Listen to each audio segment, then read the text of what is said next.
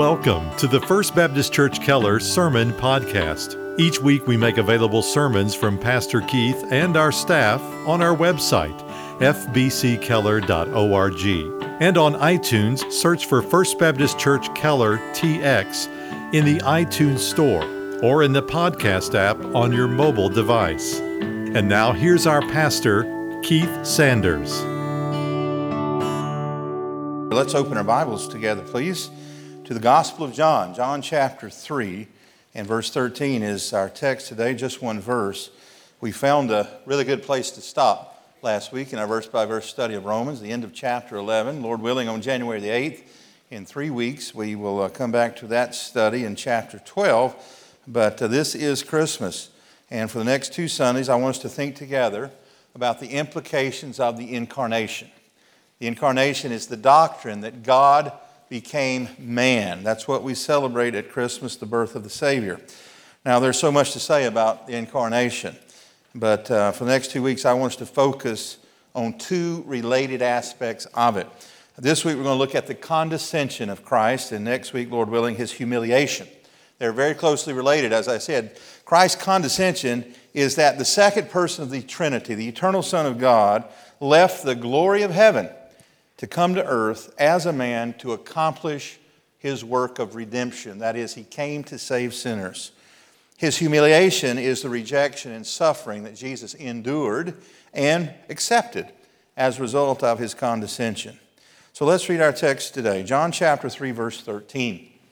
No one has ascended into heaven, but He who descended from heaven, the Son of Man. May the Lord add His blessing, the reading and hearing of His word. Now, you might recognize this verse as being taken from a conversation that's recorded in John 3 between Jesus and a religious leader of the Jews, a Pharisee by the name of Nicodemus. Now, in those 20 verses that record that conversation, we find out a number of things. One is that Nicodemus came by cover of darkness. I suspect because he didn't want anyone to see him with Jesus, and he knew there would be political implications of that, ramifications. He recognized Jesus as being sent from God. He had an interest in Jesus. He recognized Him as being at least a prophet. Jesus saw right through what Nicodemus was there for, of course, and He cut right through the chit-chat and small talk that usually accompanies such conversations. And He looked Nicodemus right in the face and He said, "You must be born again." And Jesus was declaring that not only Nicodemus, but all humans, because of our sin nature, are born into spiritual death, and we need spiritual life. Jesus came that we might have life. He went on to predict, Jesus did, that He would be lifted up, just as the serpent was lifted up in the wilderness, and that He would draw men unto Himself. He was predicting His own crucifixion, of course, and the means through which He would bring salvation to man. And He even reveals, 3 verses later, God's motive for sending the Son into the world. For God so loved the world that He gave His only begotten Son, John 3:16 tells us. And so He went on to tell Nicodemus that He was speaking to him of heavenly things. Nicodemus' mind, like most of Jesus' disciples, was in the here and now. Jesus says, "I came from heaven. I'm speaking of heavenly things which I have experienced and I have seen." And then He boldly declares our text today, no one has ascended into heaven, that is permanently, that is who's left heaven and gone, but He has descended from heaven, the Son of Man. So what Jesus was clearly stating is that He came down from heaven. Now that's what the word condescend literally means, to come down, to go from higher rank to lower rank, from an area of high dignity to lower dignity. Now, we use the adjective form of this word more than the noun form or the verb form, condescending. We might describe someone as speaking to us in a condescending tone, that is, patronizing us, talking down to us. But Christ's condescension to become man is not an insult to humanity. It's simply a matter of fact. The Bible says clearly that God, in the form of a man, Christ took on flesh and He came down to earth. In this one statement, we see 3 ways in which the Savior condescended. First, His place. Secondly, His title. And finally, His service. So let's look at those in order. First of all, the condescension of place. No one has ascended into heaven, Jesus says, but he who descended from heaven, the Son of Man. So Jesus came from heaven to earth. Now, I said earlier that the doctrine of the incarnation is mysterious, but there are certain aspects of this biblical revelation that are crystal clear. In fact, they're so clear that I believe that a person must affirm them to be on the right side of orthodoxy. And here's one of them. The Savior existed long before the incarnation. In other words, the second person of the Trinity did not begin his existence in the womb of Mary or in that filthy stable, because the Scripture teaches that Jesus is God in the flesh. In fact, the Gospel of John thematically is about that. Jesus is God. And so if Jesus is God, then that means he has all the attributes of God the Father and God the Spirit. And we have stressed the attributes of God here from this pulpit recently. And one of those great attributes is God is eternal, which means he has no beginning and no end. And that Trinitarian relationship that God the Father and God the Son have, they've had since all of eternity. In fact, you go back to the book of Genesis chapter 1, when God created all things, all three members of the Trinity were there. God the Father said, "Let there be," and there was. The Scripture says the Spirit was hovering over the face of the deep. And John chapter 1 says, "In the beginning was the Word, and the Word was with God, and the Word was God, and all things were created by Him and through Him." And so Jesus is eternal. There's much biblical evidence for this. Matthew had us read a moment ago Micah 5:2.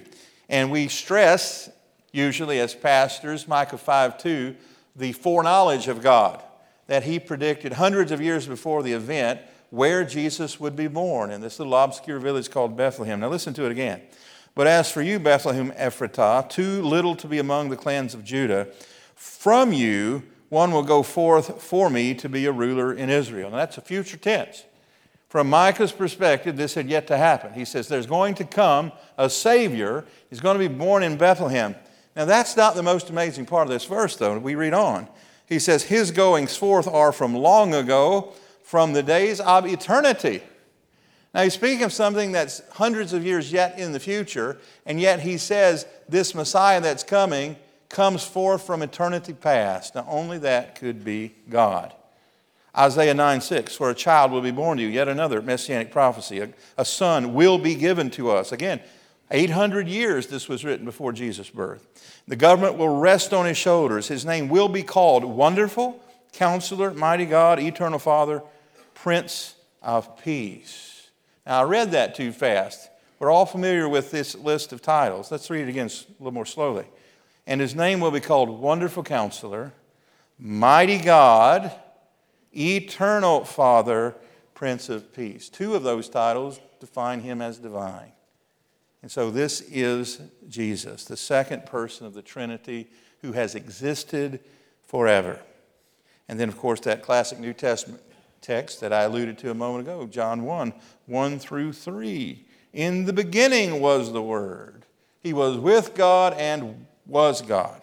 So if the Son of God existed before the creation of the earth and God inhabits heaven, that means that the second person of the Trinity, the eternal Son of God, was with the Father.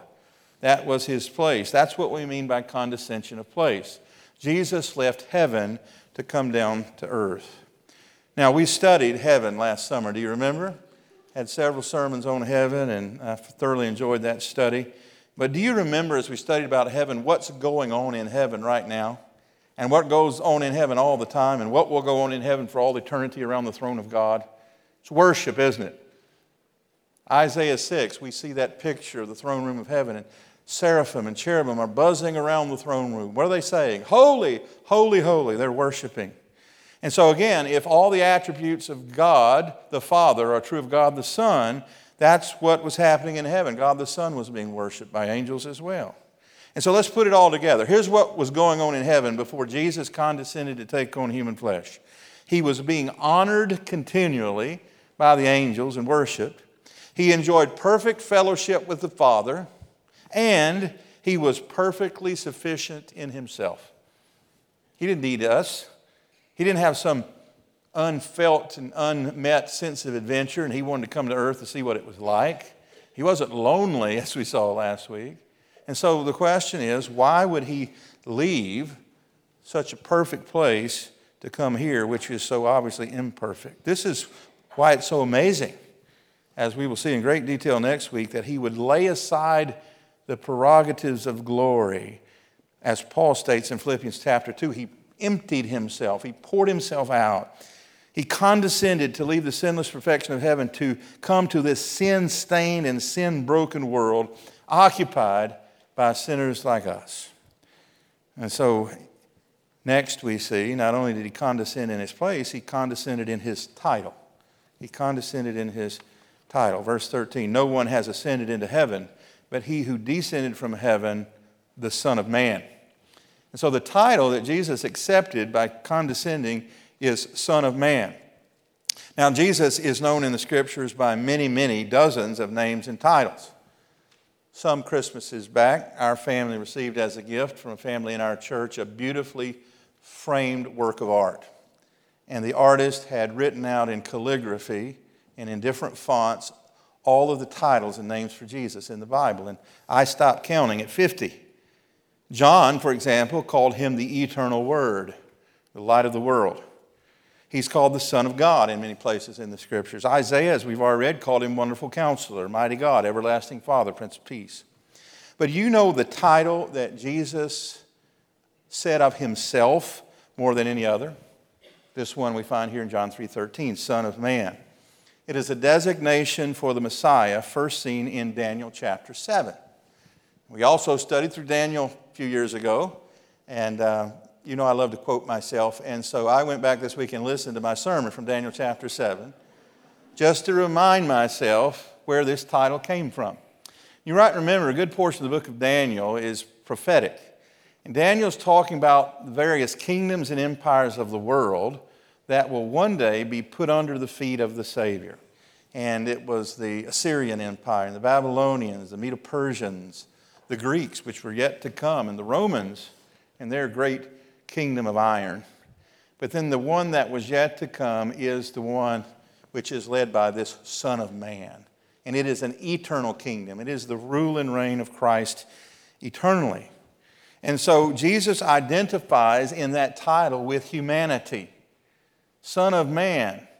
And he was Son of Man. And here's the miracle thing and one of the mysterious elements of the incarnation. When Jesus took on human flesh, he took on also a human nature. Jesus is truly man, isn't he? He's not, as the heretics say, appearing to be a man. He is a man, and he's also God. He is the God-man. And so we must think precisely and clearly, because that's how he wants us to think about him. He has a human nature and a divine nature. And neither one of those does violence against the other. So Jesus identifies with man. And 61 times in the New Testament, he calls himself the Son of Man. Even in that, he is condescending. He's coming down to us. And we'll see much more about that truth next week. Now, thirdly, we see the condescension of his service. First, we've seen the condescension of his place. He's left heaven, come down to earth. The condescension of his title. That is the second person of the Trinity, the right hand of the Father, to take on a title, the Son of Man, and identify with us. But he's also condescending in his service. Now, there are a few other titles that we need to be reminded that the Bible says about Jesus. He's the Creator. He's the Lord. He's the King of Kings. Now, thankfully, we don't live in a nation that still has a monarchy. And so we don't have a lot of people with the titles of Lord and Lady going around here, King or Queen.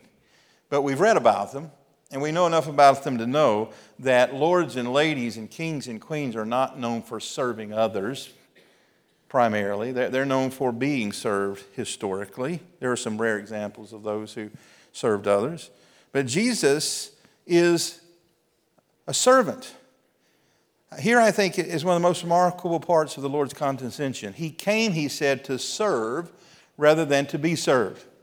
I want you to see this with your own eyes. Let's turn back a few pages in your Bible, please, to Matthew chapter 20. Go back towards the front of your Bible. You'll come to Matthew chapter 20.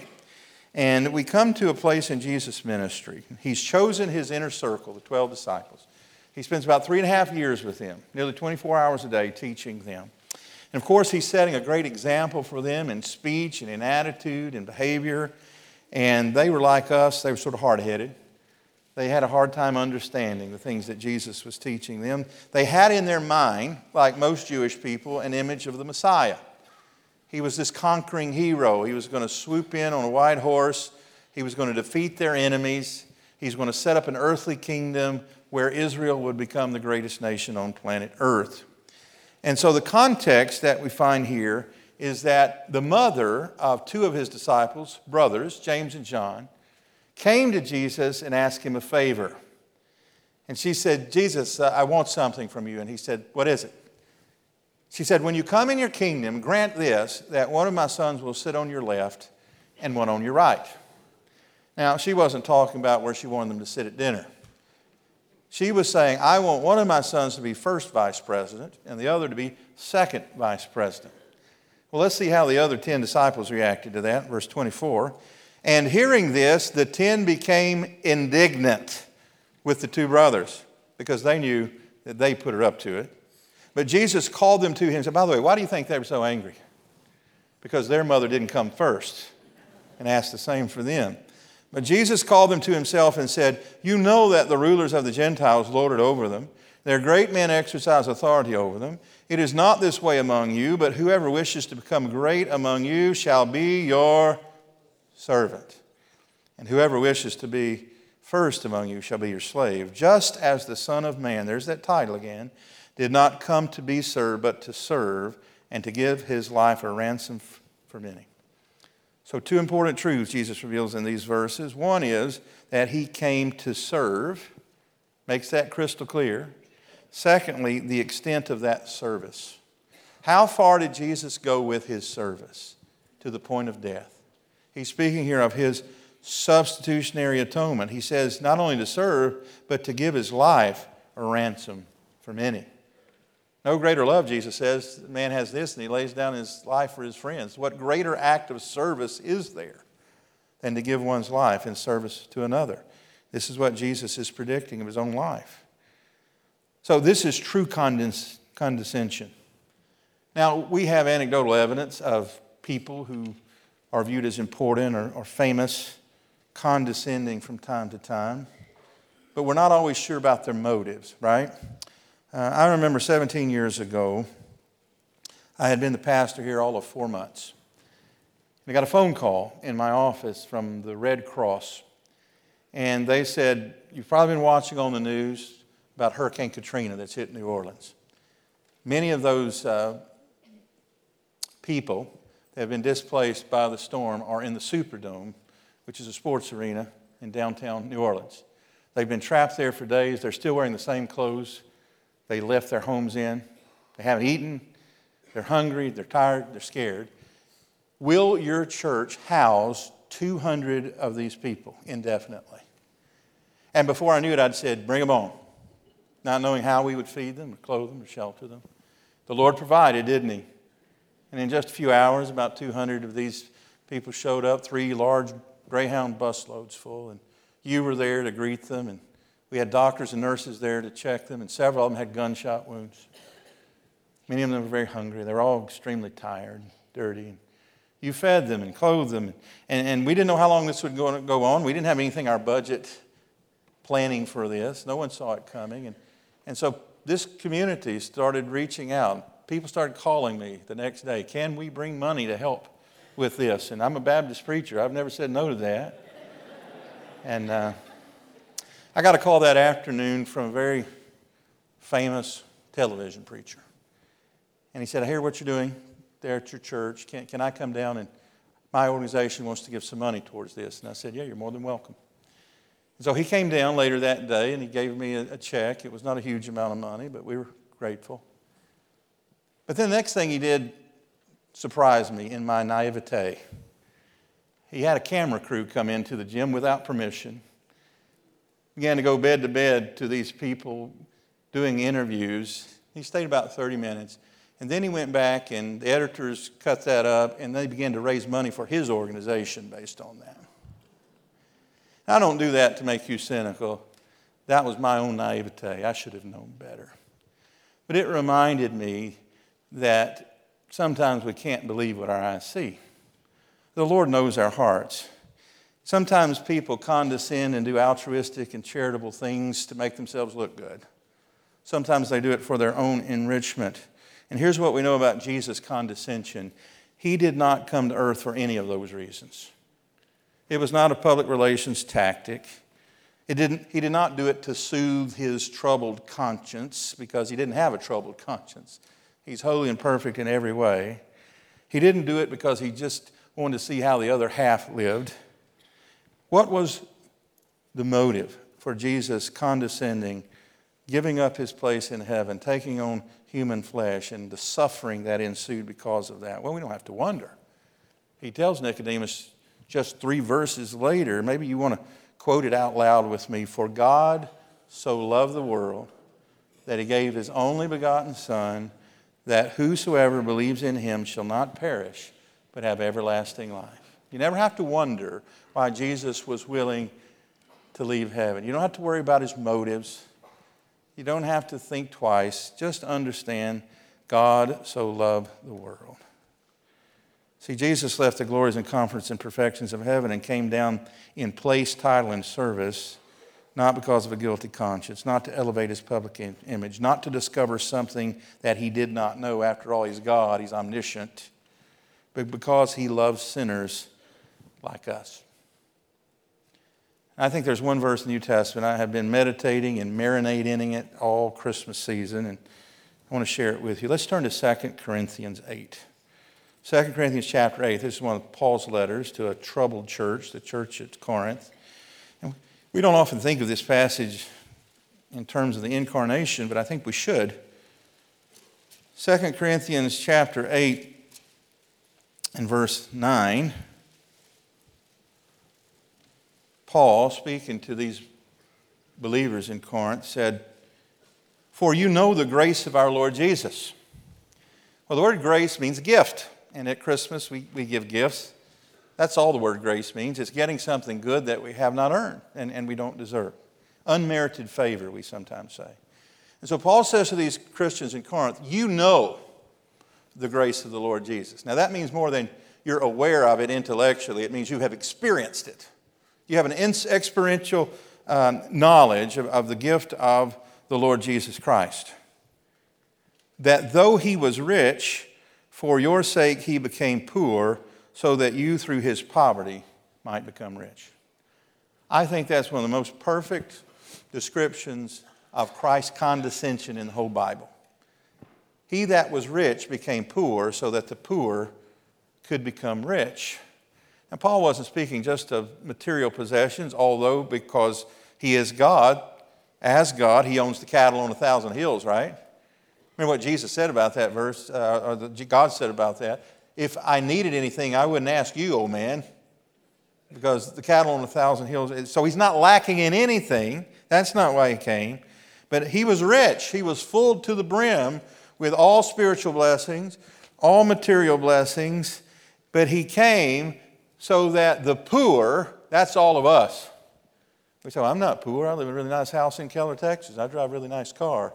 He's talking about spiritually. We not only were poor, we were paupers. In fact, in Matthew, in his Sermon on the Mount, when Jesus is giving the Beatitudes, he said, blessed are the poor in spirit. Blessed are the spiritually bankrupt.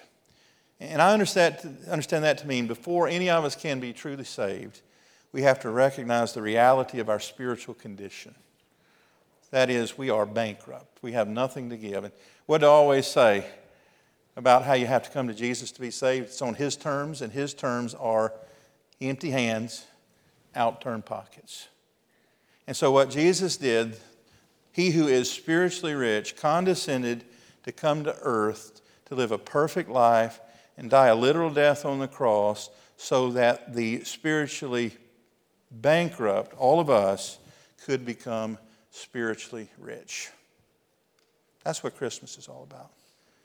You know what Satan does with all the wonderful gifts that God tries to give us? He tries to ruin it, doesn't he? He tries to pollute it. He tries to change it and twist it into something it was never intended to be. And Christmas is a great example of this. What's greater than the incarnation? That God became man so that we could become rich. We ought to celebrate that. I said last night to the crowd that was here, if anybody ought to celebrate Christmas, it's Christians, right? But Satan has twisted it and made Christmas into something it was never intended to be for most of our friends and neighbors. In fact, here's the way I say it. The true reality of Christmas is that the rich became poor so that the poor could become rich. What Satan has made it is the poor have become poorer by trying to appear rich at Christmas. And we've lost the true meaning. We try to impress people with our wealth. And what Christmas is about is recognizing that he who had true wealth was willing to give it all up, to condescend in place, in title, and in service. He didn't come to earth and was born into a royal family or a title. He wasn't born in a beautiful palace. He wasn't even born in an antiseptic modern hospital. He was born to poor, humble, obscure people, Mary and Joseph, in a filthy stable in an isolated part of the world. The rich became poor so that the poor could become rich. I wonder about you, dear friend. You've heard a lot about Christmas and the incarnation from this pulpit over the last few weeks and years. Have you accepted it? Or is it just a series of facts in your mind? See, the story of Christmas is not just meant to be something that makes us feel better about the condition of the world. It's not just a little vacation from reality. It is reality. You see, God is not naive like I was in my early days of being a pastor. He knows us perfectly. He knows our deeds, our thoughts, and even our motives. And yet He loves us anyway. Isn't that amazing?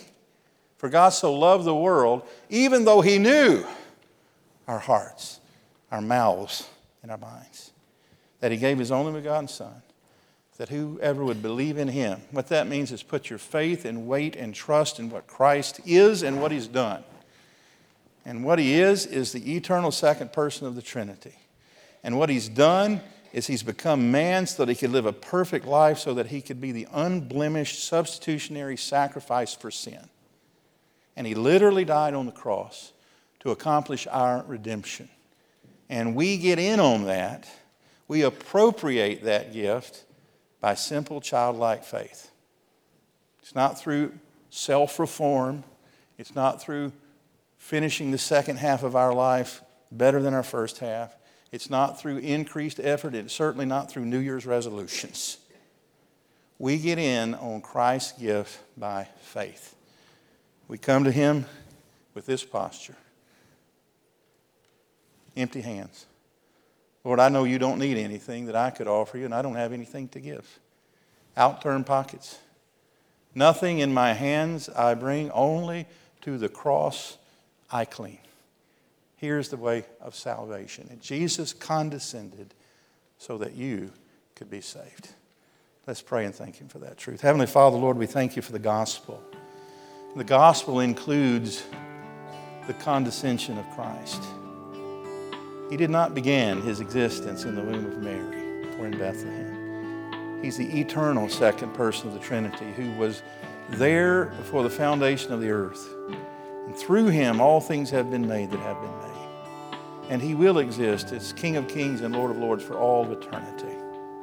And as we'll see next week from Philippians 2, one day every knee will bow to Him and every tongue will confess. Father, in His first coming, in His first advent, He came not as king, but as servant. He came to pour Himself out and lay down His life for sinners like us. Lord, we're so glad that He did, because we were helpless and hopeless to save ourselves. We know that the blood of bulls and goats and sheep and pigeons could not save us.